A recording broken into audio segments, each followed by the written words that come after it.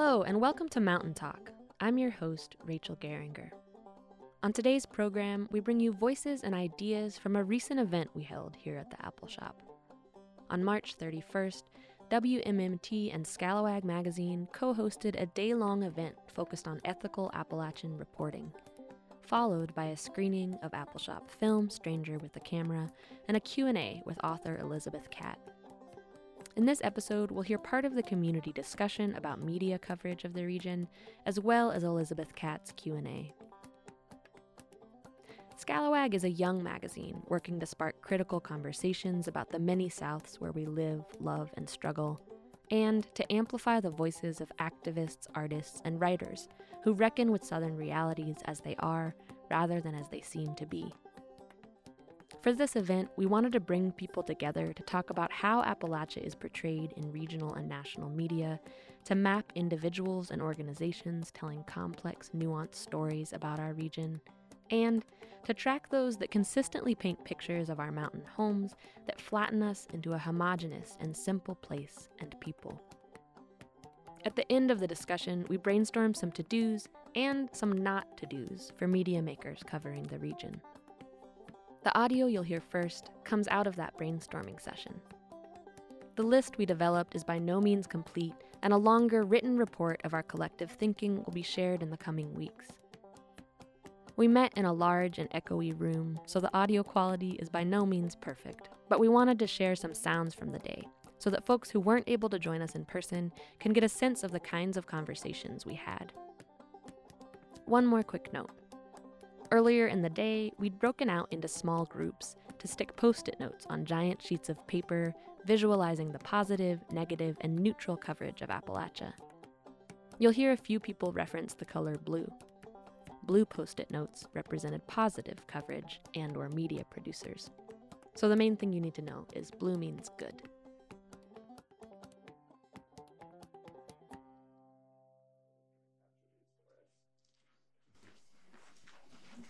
I think in general people were surprised that there was more blue than they expected. That's something that I heard mentioned a couple times. I found it not surprising to see a lot of blue, especially actually when we're talking about internal and regional media. And I was really kind of happy to see all the folks getting shouted out and it's exciting to see our own.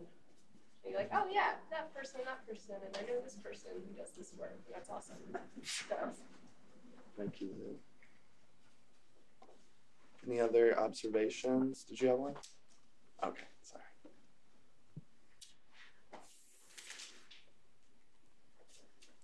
If not, we can move into the next question. Any last thoughts on sort of this process and moving through it?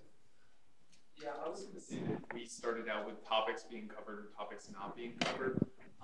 The first three in our not covered section were all sort of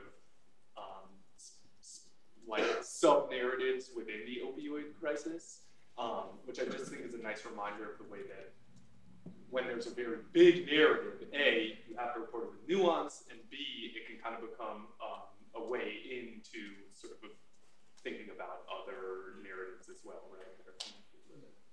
Absolutely. I have more of a question, and I don't know if this is the time for a question, but it's a question that comes out of this. So we separated the categories into internal media and external media sources or outlets. But my question is, how do folks relate to media, not necessarily whether it's made by somebody from the region or made by somebody that's not from the region, but media that might be made for a different audience versus so somebody could be from, let's say, Kentucky, but be writing for a national audience and not writing from a local audience. My question is how does that factor in, or how can you tell whether a publication is really regional or national, depending upon who their audience might be, and what are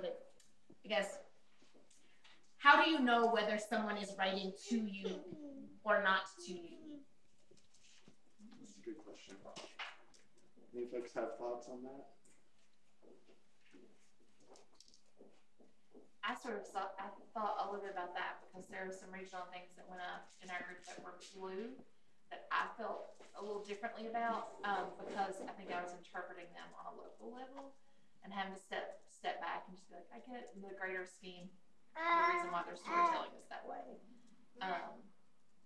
Yeah, so like I think I felt a little bit of that whenever I was listening because on a local level I'm way more protective of the way stories are told. I think I'd add to that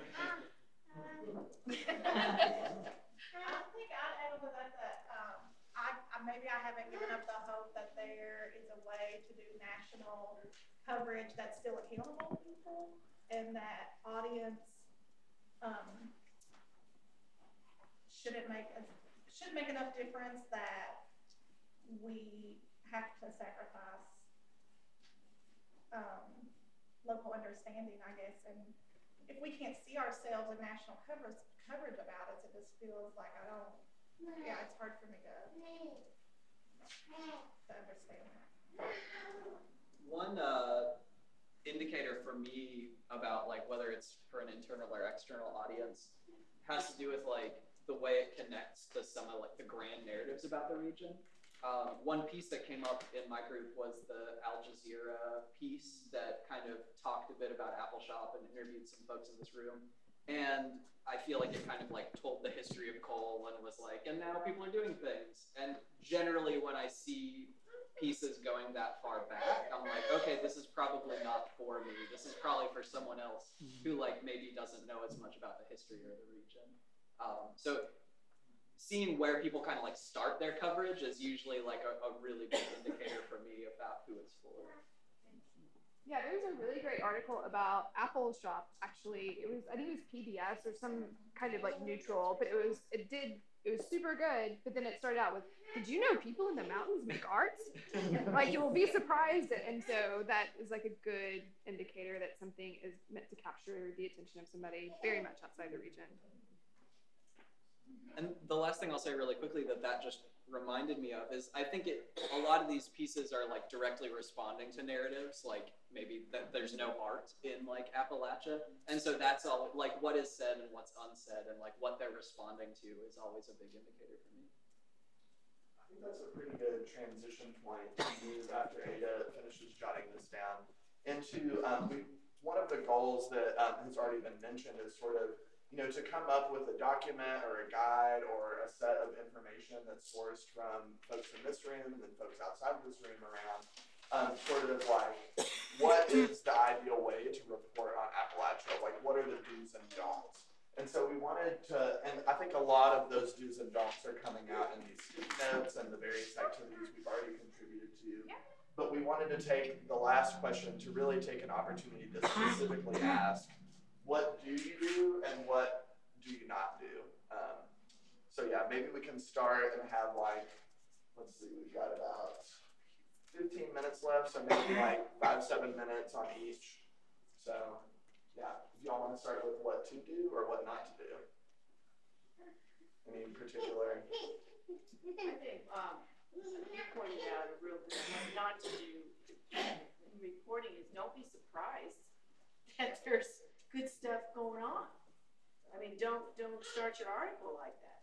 I mean, that it is automatically assumed that there are multi-talented people here in Appalachia. That's assumed. That's a given. All right. What else should we not do? Or even if it's not the we, it's what should not be done, basically. It's a little similar, but it could be phrased as what to do maybe, but I feel like a lot of times it's like, look who's emerging as leaders. Look at this new thing happening when obviously there's been like years, there's so much context and historical movement toward whatever we're doing. We're standing on the shoulders of people all the time. And it's always, I mean, they always want to write like this new story that's never been told before, but you can't put everything in every article, but there's lots of history of the region that gets left out, like this something just happened out of nowhere, it's just appeared. Even if you're onto something like interesting, don't define the entire region. or that geographic place, whether it's a county or a state, by that thing. I mean, the most extreme examples are the ones that we see all the time. Trump country, the region being defined by poverty, the region being defined by the opioid epidemic. There's just, that doesn't happen as much, at least from what I can see, to other places. It's often at least couched at least more as it being a more complex picture, or a group of individuals or a part of an area, as opposed to like, this is the thing that defines. I think this came up in our group visit. We talked about like when one person becomes the person that represents the region. I was thinking about some particular examples around photography, but also like in other, it's like they're the person who gets called, or like, and I think it can, like, even if they have good intention, like it can even be like Apple Shop. If Apple Shop's the only one they go to, then they're also missing a story around like what other media is being made in the region, right? Like there is other, if one person becomes the person who is the, and it's not even their choice, like because it's what people are being perceived as, but and because they're like doing awesome good work, but like it also, I think just like interrogating like who else is out there, like who are we not talking to, but I think that becomes part of like creating those kind of a caricature, or like even just a very this is the standard for what Appalachia is, or whatever this region is. So yeah, I think being careful about that, and like offering a bunch of different people doing a lot of really awesome rad work. Like, yeah, like, okay. And I think that's also like, as if you can see yourself as like, okay, I'm one of those organizations, or I'm in one of those positions where people come to me a lot. It's like, okay, who can I be shifting them off to, and who else should they be talking to?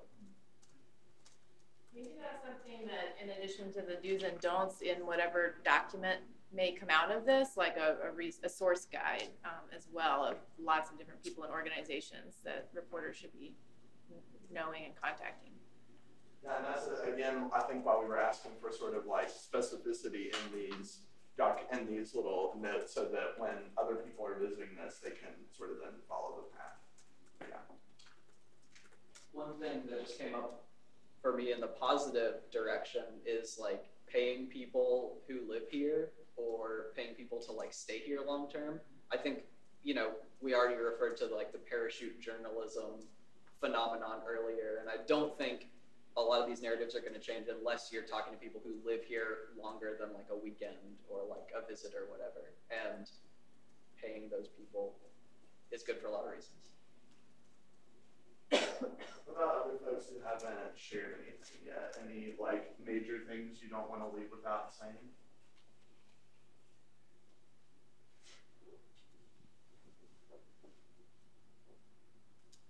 I guess one thing I'd say is just I don't know which one it falls into, because I guess more what I would say is that when if someone's like a national or whatever reporter, like for instance what you were speaking to, Lou, like I can't tell you how many times I've like given people like 10 other folks to talk to and their contact info and but because they come with a narrative they already want to tell, it's like there's no moving them off the person and the path that they're on.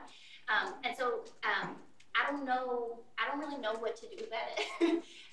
And I know we've already said like we should prevent more people and people shouldn't come with a narrative, but like I don't know if it's like just deciding not to talk to that reporter. Like I don't know, but I feel like it's been a continual thing that it's been like they're gonna report on something. Do you decide to talk to them or not? So anyway, I think I don't know what to put on this sheet, but I feel like it's a hard place. I always like, what do I do as someone who like does have media come to them and they're not moving? Maybe that can be captured as like coming without expectations, or coming with flexibility. I don't know. Any last few in the last few minutes? Did you have one? But just off of what Ada was saying, there's a structural problem in that most folks who are trying to write a story, especially for national consumption, are going to fall into an existing national narrative. and they won't get published otherwise because it's simple enough for enough readers to understand and to click on. And we're talking about a very nuanced and complex region, wishing that nuance and complexity was reflected in the news, but nuance and complexity is not reflected in the news, whether it's about Appalachia or not. So I think it's difficult to say what should or shouldn't be done about Appalachia for these reporters who have their own people who they're responding to or answering to. That makes me wonder about how you get them to answer to other people, right? You can imagine if every time there was a really Appalachian story, like that there was the kind of outcry like happened after that that New York Times white nationalist profile, right? I mean, that's the kind of thing that would like significantly, I think, might have some way of shifting if you're able to get, papers like the New York Times or national institutions to feel like they've really been shamed, right? But I think that's a pretty hard thing to do. Well, but that kind of accountability seems important. Yeah. Sorry, let's have your hand up. No, it's something that's not okay. That one, so just well, I think for guidelines for reporting, so perhaps even for like guidelines for reporting institutions like a Scalawag or like an Appalshop, like it seems like you're already doing a lot of this work, especially organizations who've been around longer, but like having structures in place for younger journalists to be able to like learn how to pitch, like Scalawag was talking about earlier, and to be able to like make these connections with bigger national news organizations so that people already in a place who maybe have a more complex story of a place are pitching those stories in successful ways. Yeah, I was thinking more on the kind of regional media level too, of like how we report in and of our own communities and what that looks like. And to me, like one of the do nots that I feel like I see too often is whether it's radio news, other like TV news, whatever outlets that are just talking to like the people who are holding office, to kind of the power holders in the community. And if you're just talking to those folks, you're doing it wrong. Yeah, I was thinking on kind of a regional level about that. I have a tendency to like do the both sides thing, having to hear both sides. And so like I noticed in a lot of our, not all, but a lot of local and regional is like,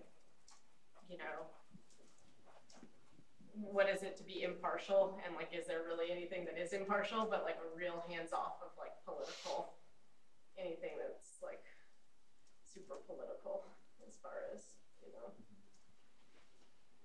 or like, I think specifically around like the white supremacist stuff, I think we were talking about is just like taking like, actually, no, this is bad. These people are terrible. Any last burning thoughts?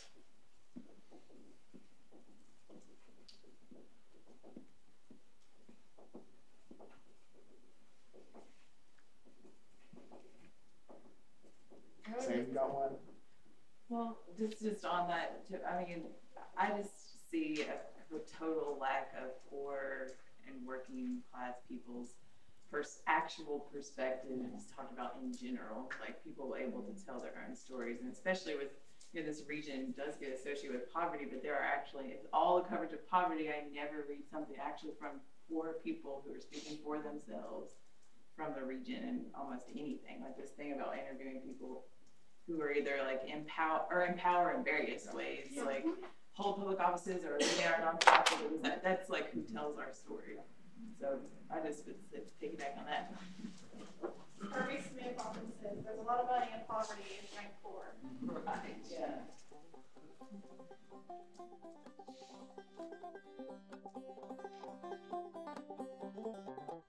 You're listening to Mountain Talk on WMMT 88.7 FM, broadcasting from the Appalshop in Whitesburg, Kentucky. On today's episode, we're hearing voices and ideas from a recent event co-hosted by Scalawag Magazine and WMMT.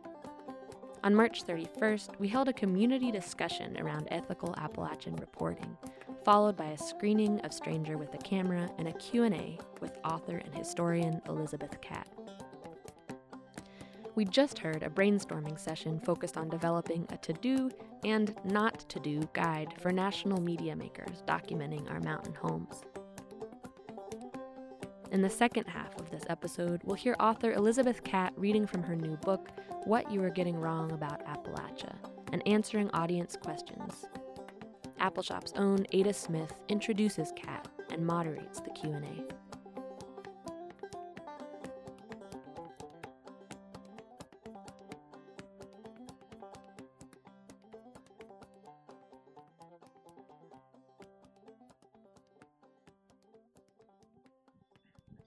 All right, folks. I think we're going to get going.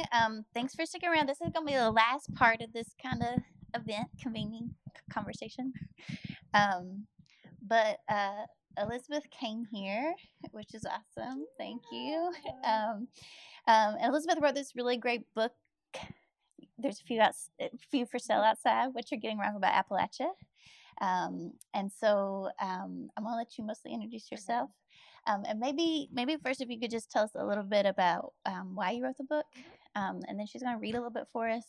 Then I'll kick a question, and then we'll turn to you all about questions about this or the film or whatever. Sound good? So I'm from East Tennessee, from Knoxville, but right now I live in Stanton, Virginia, which is in the Shenandoah Valley. And I'm so happy to be here. Thank you for inviting me.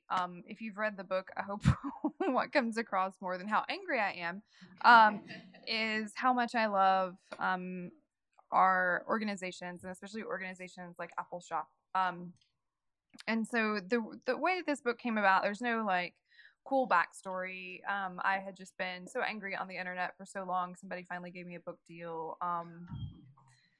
I came to know a publisher in the Rust Belt because people can't tell Appalachia and the Rust Belt apart.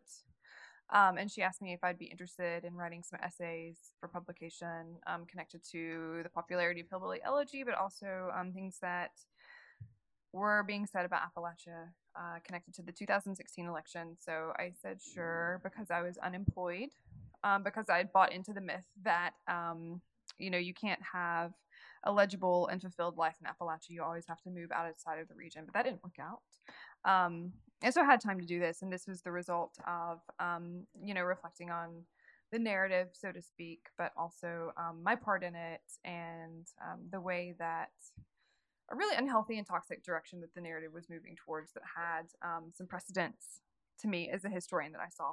So I will read you, I think, since I wrote about Stranger with a Camera, I'll just read that section, and hopefully not too much, but then we'll just, kind of talk informally. But my book is essentially 3 essays that are sort of related to one another, and this is the middle essay, which is the Hillbilly Elegy essay. But I started it out talking about Stranger with a Camera, which is one of my favorite documentaries, and hopefully you'll see the connections that I made between those two texts.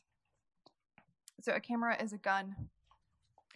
An hour before his murder, Canadian filmmaker Hugh O'Connor paid a young coal miner in Jeremiah, Kentucky, $10 for the use of his image in an exhibition film destined for the 1968 World's Fair. Covered in coal dust and cradling his child, the miner had, quote, an expression of total despair, quote. O'Connor's film crew remembered that it was an extraordinary shot, so evocative of the despair of the region. The miner lived in a rented cottage among half a dozen other families set in a small clearing of land owned by Hobart Eisen, who offered the cottages for $10 a month. For the price of a month's rent, the miner traded his image to a man whom his landlord would soon shoot and kill. Eisen, armed with a revolver, discovered O'Connor and his crew of 5 on his land just minutes after the filmmaker concluded their final shot. Eisen ordered the men off of his property, but weighed down by their equipment, the crew could not escape before Eisen opened fire. He put 1 bullet in the camera and a second in Hugh O'Connor's chest. According to O'Connor's producer, the filmmaker fell to his knees, calling out to Eisen, "Why did you have to do that?" before dying moments later.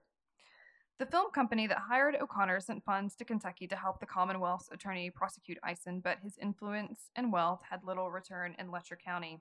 Even though Eisen was an eccentric Jeremiah, he enjoyed enormous community support after his arrest. Quote, streams of people came to visit Eisen in jail before he was released. Calvin Trillin wrote in The New Yorker, women from around Jeremiah baked him cakes.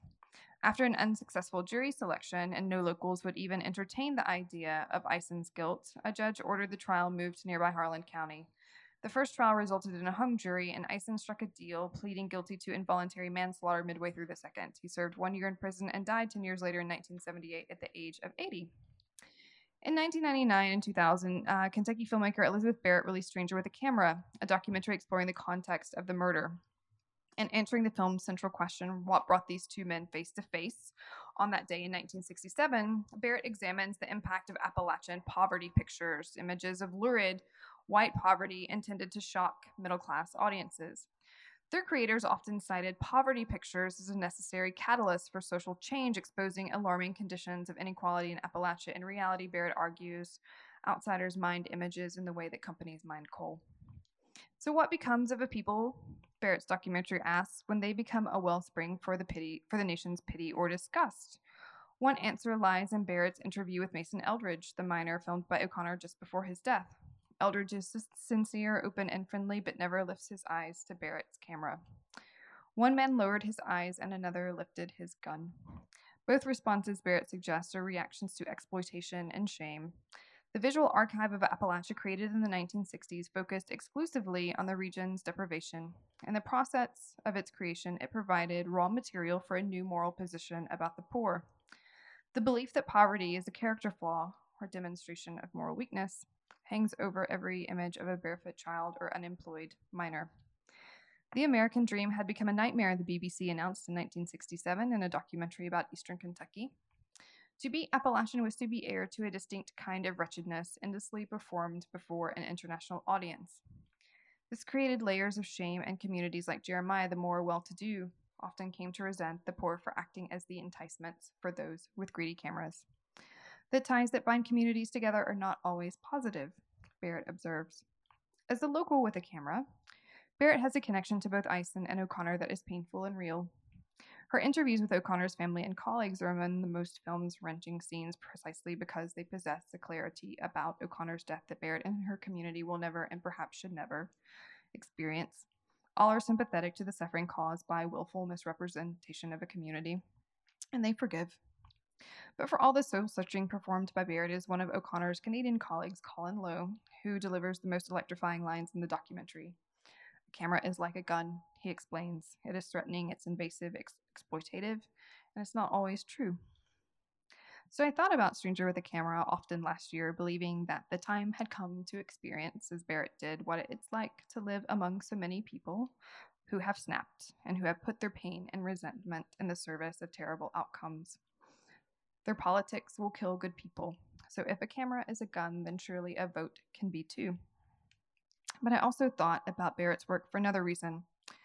Outdated theories about a culture of poverty in Appalachia, honed in the 1960s, had become popular again, once more thanks to Hillbilly Elegy. Much like the Visual Archive generated during the War on Poverty, Elegy sells white middle-class observers an invasive and exploitative story about the region.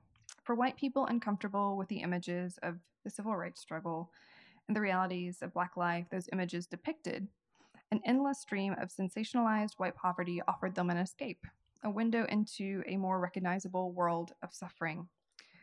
This intimacy, both now and then, does not equal less contempt, just more value for the viewer and the creator.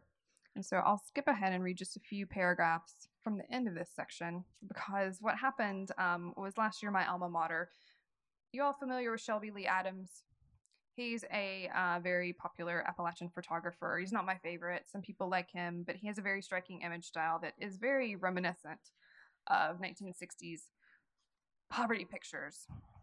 So this ties everything together. So last year, my alma mater, a state school outside of Appalachia, selected Elegy as required reading for all incoming freshmen and paired its selection with a financial arrangement with photographer Shelby Lee Adams to sell Appalachian poverty pictures. Known for posed and stylized black and white portrait work of mountain families, Adams has made a career photographing the poor among Appalachians. He's kind of controversial. Like many photographers before him, including Arthur Rothstein, he favors images of the poor, often disabled individuals in contexts frequently manipulated. Adams photographs the same families over time and has developed what he presents as an insider status among his impoverished subjects despite his own solidly middle-class upbringing and training at the Cleveland Institute of Art. His most forceful claim to the status appears in Appalachian Lives through the ghost of Hobart Eisen, the man who murdered Hugh O'Connor. Among the photographs, Adams tells the story. One day he finds himself down a holler in Kentucky, photographing a family in their trailer, and as he works, the owner of the property, this time a woman, arrives and orders him to leave. In this version of the Stranger with a Camera story, Adams has a less heated exchange with the property owner, who nevertheless menaces him by asking if Adams knows what people do to nosy photographers in Letcher County. So Adams said not only is he aware, he defiantly tells the property owner, Hobart Eisen, who he refers to as Hobart Isom, in his text is his cousin. Adam's subjects become active participants in this version of the legend by helping drive away the property owner so he can continue taking their pictures. In the conversation after the encounter, Adams reports that the family provided its blessing to sell their images for $1,000 apiece, confronting and ultimately dismissing in smug fashion questions of exploitation and Adams' arrangement with his subjects. My former university insisted that Adams' work is the photographic analog of J.D. Vance's Hillbilly Elegy. The author and photographer tell corresponding stories through different means. And this is true, but not in the way that my alma mater insists that it is. The shared story and analogs at work are not about people, but about power. It reflects how credibility falls easily to those given the privilege of defining who or what Appalachian is. It also shows the rewards that fall to individuals universally men and exclusively white, regardless of the company they keep. It is the power to grant yourself permission for the continued exploitation of vulnerable subjects, and it is the power to have your work selected as emblematic of a cultural moment by individuals and organizations that didn't care one iota about Appalachia until their gaze could feel the region with pathologies.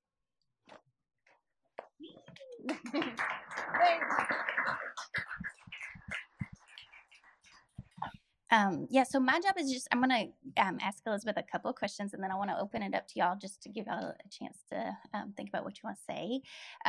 But first off, obviously, as I said, thank you for being here, Elizabeth. We're so glad you're here, and thanks for reading some of your book. And I think a lot of us who have read the book or been able to at least skim through it, read parts of it, you know, feel like it's been a huge added voice to the narrative. And of course, I've felt a lot of the anger you were talking about. But you know, one of the things that I read in the book and was hoping you could bring in is, at least for me, besides your kind of critique of Elegy and some of the other articles that had come out, is that, you know, you really did an amazing job as a historian of like connecting culture of poverty to ideas of white supremacy and the kind of like eugenics movement, and of course the connections between turning face from communities of color to white communities. And so I was just hoping you'd speak a little bit more about your kind of path into moving through that history, and why you don't feel like, you know, in some ways this region has ever, I mean, like, I literally think this is the first book in the Appalachian studies world that has made those connections, and think it's really profound, you know, outside of just critiquing Elegy, just the historical points you put together. Yeah, so I think one of the reasons why that hasn't been done before is the legacy of Harry, who we saw in the video, Harry Caudle, who is like kind of the anchor that I use to connect how the story of the eugenics movement and white supremacy kind of, I suppose, how those tentacles work. So essentially, the point that I want to point out is that when you are interested in a culture of poverty, when you make arguments that a culture is flawed, when you say that there are cultural explanations for why people are poor, you are never far behind arguments about genetic inferiority. They often travel together. They're often connected together. Often when people want to say that there are groups and demographics that are genetically inferior, they make arguments about culture to kind of cover that up. And how we can sort of see that is the history of Harry Caudle, who, again, was a powerful voice in the region, who, in many real ways, his fate was connected to the poor people around him because of the impact and the legacy of strip mining and the environmental destruction caused by the coal industry. But after the War on Poverty, 10 years later, when he looked around to the community and he saw that the people hadn't elevated themselves after a decade of government assistance in the way that he thought that they should have, he said, oh, you know, what else can explain this? You know, what else? And he landed on genetics. And of course, he enticed people who were involved in the eugenics movement in the 1970s, very kind of shocking, people with shocking ideas, to come to Whitesburg to test the potential to start a sterilization clinic in the mountains. And so when I read Hillbilly Elegy, and I saw all of these discussions travel in a circle around poverty and culture and this innateness that people talk about the deficiencies that are found and the problems that are found in Appalachia, many alarm bells started ringing for me. And they did because I know the specific history, but also I think anyone that had read this book should have had the same alarm bells ringing. Because what happens is we have people who nominate themselves as experts on culture and expert on race science, and they often use Appalachia to mitigate the racist origins and applications of their beliefs. And we saw this very clearly if you look at the history of Harry Caudill and the people that he tried to attract to Whitesburg, but we can see this in the relationship between sinister figures like Charles Murray and also J.D. Vance, how there's not a barrier between the sort of the applications and the origins of these beliefs. They're often rooted in the same kind of sinister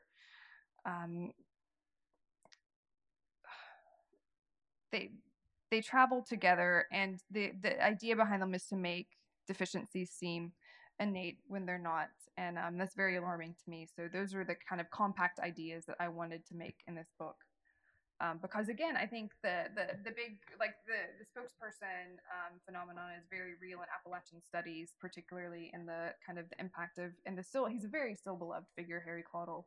And that kind of closes the door for some of the conversations that we should have had a long time ago about some of these topics. Yeah, well, thank you for making the connections. And then the only other question before I pitch it to everybody else is clearly, for instance, Harry Caudill and Shelby Lee, and then my mom and you are people who grew up in this region and have very different approaches to the work, right? And so, I think in this conversation we've been having all day, just because you're from a place doesn't mean you're going to be writing or reporting in a way that maybe is just and fair, right? And so I just wanted to ask you, you were saying you kind of did this because you had the opportunity, you're angry, etc. But just as this book gets picked up more, as you're doing speaking engagements more, etc., how you've kind of juggled the questions that we've been covering today around the ethics of writing and reporting, the ethics of photography, all of that, and just that it's not just an insider-outsider dynamic, right? Yeah, I think so one of the points that I like to raise is that when we say we want better coverage about Appalachia, it doesn't mean we want like better like boosterism in our stories. We don't want like you're not telling like positive stories. We just want like more nuance and better frames of reference for the stories that we tell. All of the stuff that happened. So I live right now like 30 minutes outside of Charlottesville. So all the things that were happening this summer about Nazis in our region and white supremacy, I think those are great examples of like moments when the insider-outsider dynamic just didn't work. So we had like very, very bad coverage from regional media outlets about the events of August 12th and the events that were in Pikeville as well. And then we had great coverage from people outside of the region who had been covering these like very difficult topics for much longer. And so I think that was like a tremendous example of when, that kind of framework just kind of fell away. It's something that you said earlier, like really kind of resonated with me. Like, what do you do when people contact you and what happens? And you said like, I could recommend 10 people and it might not make a difference. So that's something that's on my mind a lot. It's a little bit different for me because like this is happening in the context of interviews. So at least there's a paper trail. Like they will print, people are more, will print my words, if not like go seek them out themselves. So that's nice. But I think, and this was a suggestion, I can't remember who threw it out, but it seemed great. I think maybe it was Luke, but we have a better awareness of the work that we're all doing in different ways, in different forms.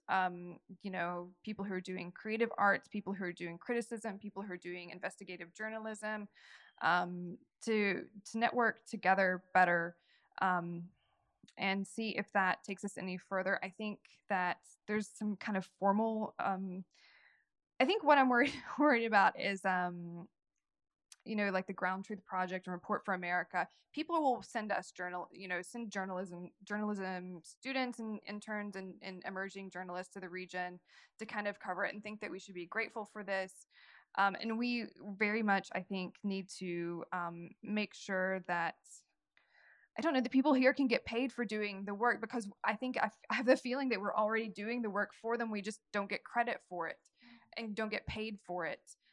So I want to create more, try hard to create more opportunities for that to happen. And so in order to do that, I have to be very aware of what people are doing in the region, and I take that responsibility very seriously.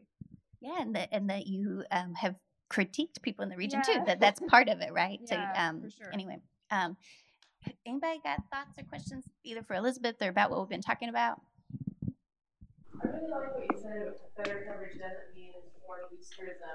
In watching the film, something that struck me in terms of the sort of whole phenomenon of poverty pictures was how, and this is what you say so well also, is that it's placing blame for poverty on impoverished people through this idea that there's a culture of poverty. And it sort of covers up the things that you named, and I think it covers up too, the real roots of poverty in capitalism and the practices of the corporations that are here that are not paying people what their labor's worth. So, in terms of how to do better coverage, I just wondered sort of what you might have to say about how reporting can, you said, more nuanced, but is there something specific about reporting that that tries to get at the roots of the problems that we're talking about? I think the most helpful thing I could say is that one of the best articles that I have seen recently, in the past year, about Appalachia, and I don't remember the author, but it was in Quartz. And it was a long form piece about, this is the 100-year industry that has kept Appalachia sick. And it was fantastic. It was a general piece that was aimed for people outside the region, but was firmly rooted into exploring the way that capitalism had kind of, that is the connection that flows through the region, not, individual failings, not personal weaknesses, these very broad systemic issues. And I think there's tremendous potential for journalism to make these complicated systems that are affecting our lives, make them visible and legible and personalize them and help people understand how those systems are impacting people, and also to show how these systems connect people outside the region. This is a tremendous opportunity, I think, as we move forward, to give people here in Appalachia stories that might get them thinking about how their fates are connected to people, in other fossil fuel dependent regions like Southeast Texas, where I spent some time. But things like that, to make these systems that are complicated, visible and legible, would be absolutely tremendous. I'm wondering, so it took you the Hall and all these amazing people from our history, and I'm wondering if there's a almost unlimited source of these people that we can look to for some guidance about what has worked in the past and what can work in the future. And I'm just wondering how you kind of zoomed in on that and chose who to showcase the book. Yeah, I mean, it's basically the people that were important to me, most important to me, and that's kind of how I chose the people that I talked about in the book. They tended to be people who had historical significance, because I'm a historian, and it was very, I was very conscious. So what happens is the publisher gives me 150 pages, and that's all I can write. I can't go over it or under it. So I was, mortified that I would leave somebody out, and I'm sure that I did. And so I have the text in the back that is hopefully guiding people towards other figures and organizations that they can read about. And at some point, hopefully, there'll be a living bibliography that will be online somewhere that will be interactive and point people towards more resources. But really, this was I think in my book, I see I wanted to make a family photo album. And so these are the people that when you make your family tree, or you decide who my self-created family would be, these are the people that would be right there for me. And that was, those were kind of what I decided to do in the book. But yeah, there's definitely like an unlimited source of inspiration that people could take for the region.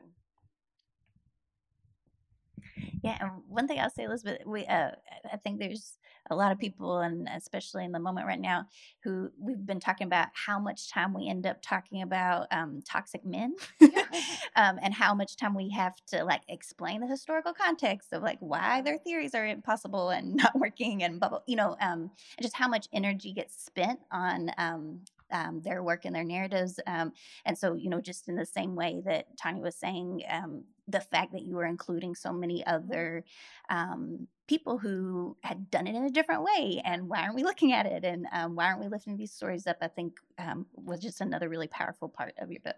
Yeah, it is like super hard. Like I'm very sensitive to this dilemma that we have in the region, which is like how much time do we spend like unpacking toxic narratives versus how much time do we spend like doing our own thing. And I think for me it was I decide what to do based on where I think my talents are, and I'm a decent critic, and I'm a better critic that say like somebody who does creative arts or somebody who does really important like first person kind of narratives and things like that. So for me it was just like where my labor was of best use. And so I feel like when I say what I hope the book does, I kind of describe it like as a horror movie.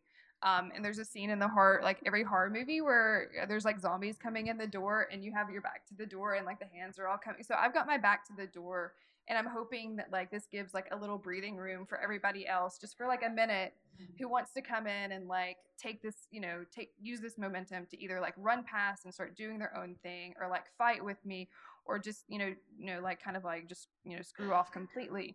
But like I feel like I'm like kind of like holding things, holding this hillbilly elegy thing like back just a little bit, so we can all like breathe a little bit more. Do you think you're getting traction? Yeah. So like the behind the scenes thing is kind of interesting. Traction, like I still don't make a living, which is the reality of being an antagonistic voice and a woman and a person from a region.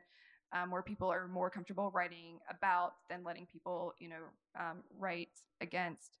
But I have heard from people in publishing that there are like a lot of like hillbilly elegy, like generic, like I guess like best value hillbilly like coming out. And so this has like dampened the momentum for some of that a little bit.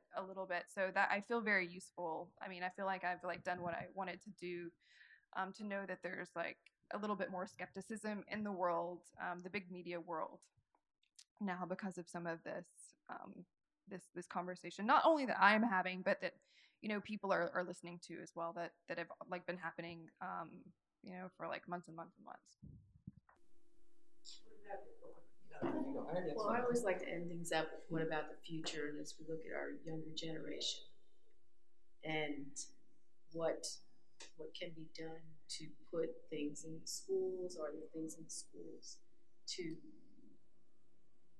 I'm not even sure what this question is, but I always, you know what I mean? I'm an educator, previous educator, and it's like, what's happening on that front? I mean, children's books, you have adult books.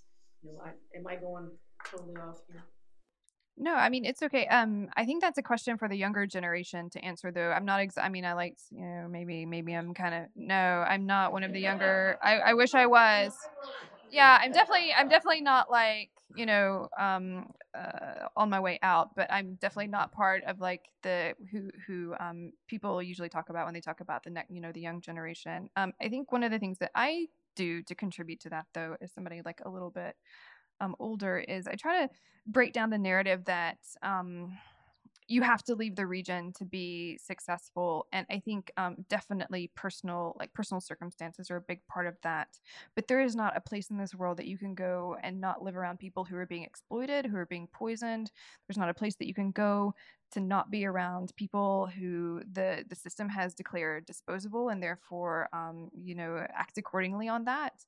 And I think that is kind of like is one of the things that keeps us separated and keeps us from recognizing the power that we have to connect to one another, particularly. So it's a hard road, and I would never say you must leave or you must stay, but I think for certain, one of the things that people like me who are kind of just a little bit beyond that can do is show young people that they can have a future here, and even if it's just like better connecting and better explaining what they're, I mean, you're the expert on this, so but anyway, that's one of the things that we can do for people, especially when we talk about Appalachia in the media. But I mean, you guys founded the organization to do that, so I should let you answer that. Yeah, well, Lou is the coordinator for a group called the Stay Project, Stay Together Appalachian Youth, and Kendall was a coordinator, and a lot of people in this room had been a part of that before they were 30 plus. But it's a great resource and voice of young people in the region. And then, of course, the Appalachian Media Institute, I think the Appalachian Transition Fellowship Program, even though it's not just for young people, I think has been showing a lot of what young people want and what they're interested in. So, I think there's a lot of good groups to point to and ask those questions. And again, Elizabeth lifts up Stay in this book, which is really awesome. I do just, again, want to thank you for being here, Elizabeth, and thank you for your writing. And of course, thanks Scalawag and WMMT for making this conversation possible. I hope it was helpful for everyone. And just so everyone in this room knows, I feel like Elizabeth's work has been getting a lot of traction. Tanya works with me at Appalshop, and we do some donor work, and just the amount of times people have mentioned Elegy to us, and we're just like literally like handing it out, like read this. I hope that more writing comes from yours, right? I hear you be open to that. Yeah. And there's a big volume of work. I think some people in this room probably participated, but it's through West Virginia University Press, but it's all kinds of responses, inspired by Hillbilly Elegy, poetry, photography, all that kind of stuff. And I'm really looking forward to not talking about this book so much too. So I hope that is something that, happens in the future, where we're just, kind of using our momentum to tell better stories that are about us. Great note to end on. Thanks, everyone.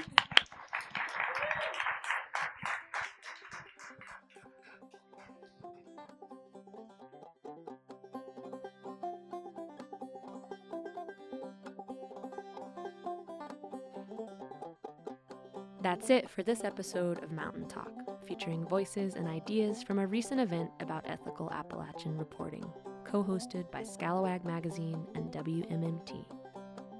If you'd like to hear this or previous episodes again, you can find them on our website at www.wmmt.org, or download Mountain Talk wherever you get your podcasts.